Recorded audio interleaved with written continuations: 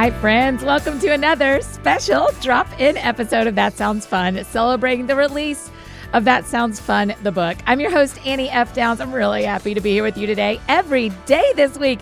It has been the most fun week, seeing the book begin to arrive and people diving into it. Don't forget to tag me if you have yours so that we can celebrate together. And if you haven't gotten your copy yet, they are available wherever you love to buy books. And friends, thank you so much for how you have shared the book with your people, how you've written reviews on Amazon and Barnes & Noble. Just the way you, particularly you, the podcast audience, have just rallied around this book this week means the world to me. Truly, it means the world to me. It has been so fun knowing that so many of you have your names and your What Sounds Fun to You in the book. So many of you have shared, and it has just been awesome. So what an incredibly fun week. I just could not have asked for better friends to walk this with me. So thank you so much. Earlier this week, we shared a couple of brief sections of the book, and we wanted to put the exclamation point on the end of an amazing week with one more. Thank you again to our friends at Christian Audio, who've been amazing to work with on the audiobook version of That Sounds Fun. And thanks to my publisher, Revell. From the section entitled Why You Need a Hobby, here's one of my very favorite chapters, Book Club.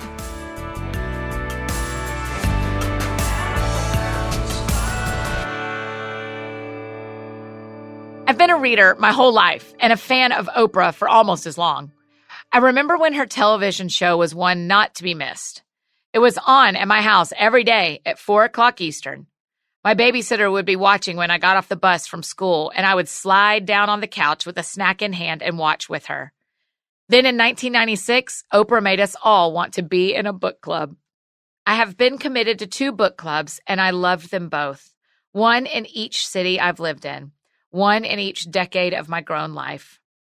The one in my 20s began one fall when the leaves were changing and a group of my girlfriends went to a lake house in North Georgia for the weekend. As we all sat around on squishy couches with cups of coffee on Saturday morning, Nan casually began talking about the books she was reading, and I was impressed. Classics, modern popular novels, fiction, nonfiction. The books she listed ran the gamut of literature. When I asked how she picked them and why, she mentioned that she was reading them all for her book club. I peppered her with questions. When did they meet? How often? Who picks the books? When did it start? And then I sheepishly asked if I could come sometime. She said yes immediately and told me the book to grab for that month. I got it from my favorite local bookstore as soon as we got back to town, and I started to read. I didn't want to mess this up. It felt like a big deal.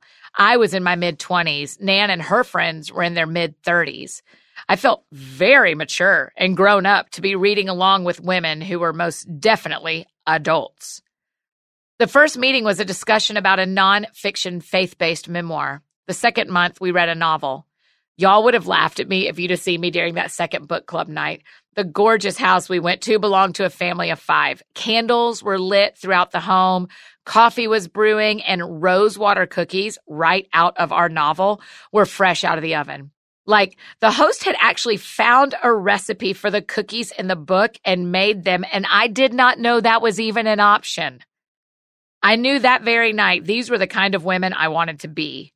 Their houses were more grown up, with husbands and rugs and garage doors that opened automatically, all things that I wanted. I was different from them, but somehow when we all read the same book, I was one of them. As the youngest member, I sometimes chose to sit back and observe because I felt I had little good to offer the conversation. Now, as a woman in my 30s who spends a pretty significant amount of my time with men and women in their 20s, my gracious, what I would say if I could go back and talk to that Annie in that book club. I'd tell her about her value to a room of women who missed the days when life was grown up but a little simpler. I would tell her that the mere fact that they invited her is enough for her to be confident there. No one pity invites to a book club. I would tell her that there is something so refreshing about filling a room with a variety of experiences and ages. And in a room full of late 30s women, it can feel like we are all just tired, even if we read the whole book. But I couldn't have known all of that then, and it's better not to know, maybe. These book club women had busy lives inside their homes and out, But I admired how they would take time to sit together with a mug of coffee or a glass of water and discuss the intricacies of literature. My 20-something peers and I were meeting up too, but we were meeting at Starbucks on Saturday morning to read and share magazines and make a plan for Saturday night and discuss our Fridays. It was different. Sometimes regrets were shared, and sometimes we overslept, and sometimes it just felt like a version of college without classes. These book club women didn't read the latest romance novel on the bestseller list or sit at Starbucks and try to write the ending to the romance novels we thought we were living. These grown-up women wanted to read the classics, the heart-wrenching nonfiction pieces, the fiction novels, and the historical works that I would never pick out for myself. The women in my book club were so wise, too. I was amazed at their knowledge, depth, and insight. They spoke eloquently, they thought deeply, and they related it all back to their love of God and love of family, and that would always do something to my insides. So as much as I love the book club itself, I think it was more about being in a room with these women once a month, talking about a book I loved reading, but mostly listening to the ladies who were smarter than me. They gave me that certain type of feeling. You know it too. You can feel it when you hear, read, or see something that so amazes you that your insides tighten up and you feel like you are breathing a new type of air. I was in that book club for years until I moved to Nashville. At the last meeting I attended, the women gifted me with books and hugs. It meant so much to me, even though I still knew I was different. I still knew I was young. I still knew I was the one leaving for another city, but they sent me off as one would send off a cousin to a different life. I had learned so much, read so much, and loved every month when I just got a little more grown up and a little more mature and a little more 30-something for the 3 hours we met. I left that last night hoping that someday, like my well-read friends, I'd be a smart book club member too.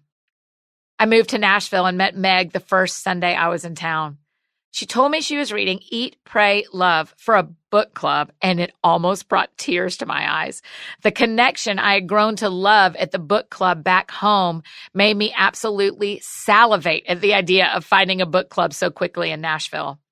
My original book club was full of women I had known up close and from a distance my whole life. This Nashville book club was absolutely swimming with strangers. I'd never seen most of the faces before that first night in August when we sat outside on a porch and talked about a book I had devoured. Everyone had. I couldn't believe I was already in some sort of group. I had only lived in Nashville for a few weeks, and here was a collection of women making space for me when they gathered around a story again. Here was a group in which I wasn't sure I would fit, but they said I did, so I believed them again. We read different books from the first book club I was in. There were a few faith selections, but we leaned far more on modern fiction. One woman would pick the book for the next month and host.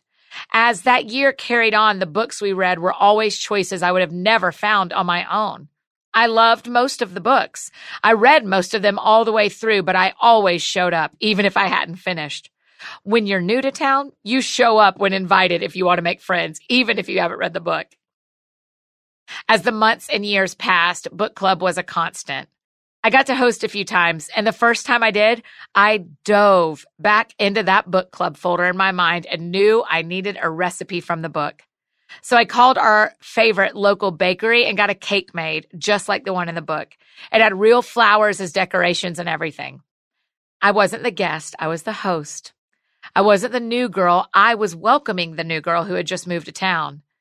I wasn't the youngest in the room. I was the 30-something woman hosting in my home, candles lit and beautiful plates out on the table. The throw pillows on the couch were fluffed, and I wasn't rushed before the women all arrived. I had become the woman I watched a decade before in a different city and a different time. I didn't know hobbies did that, but this one did. The longer I practiced this hobby, the more I saw myself becoming who I wanted to be.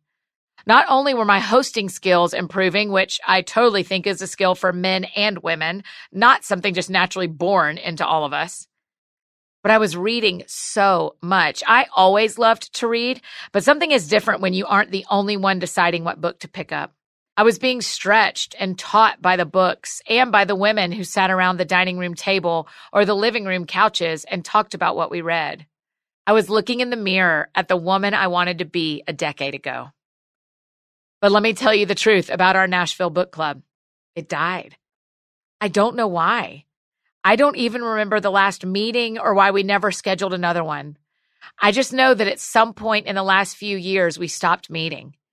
Even though we had close to 20 women the month we read The Help, it's all gone now, and I miss it desperately. I wish I could remember the last book we read or the reason we never met again. I see a few of the women very frequently. They are some of my best friends. At random moments, we will say that we miss book club, but no one picks a book or sends an email. We just miss it. I wonder if it all stopped the same way every other hobby stops. The leisure time disappears, or the things we do for pleasure get put on the back burner. Then suddenly we blink and a highlight of our every month is out of our lives. So weird.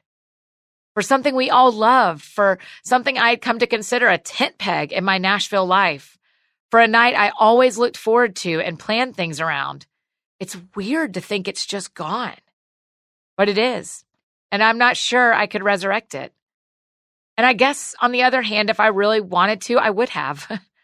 So I guess I need to look at that woman in the mirror too, the one who let book club die and isn't doing the work to bring it back. It's been years since I've had a traditional book club in my life, but that's because I've started something new. It's very small and sweet, but I'm telling you, it's just like a book club.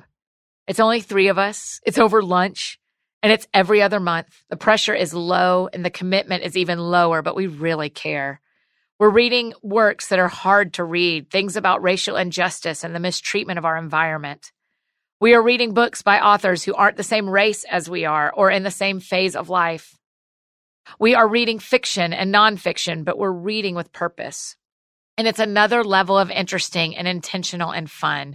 It's a different thing. I have long passed grown-up status, but I continue to refine and make it better. This book club doesn't show me grown-ups. It doesn't make me feel like a grown-up. It's proof that I am a grown-up and proof that I'm working to be better. I hope this book club will last. I hope this one has some distance to it.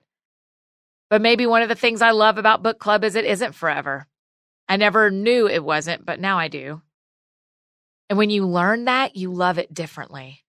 So I'm loving this book club differently. It's a hobby that is growing me, and maybe, just maybe, reading books and talking about them will put the world back together in some little way, or at least it will give me the words to try to teach myself how to do it. Maybe hobbies are also moments along your path that tell you who you were and who you are and who you want to be. Maybe you're like me and they mark growth within yourself and your community and with God. And I wonder if you're listening to this book in a book club. I sure hope so.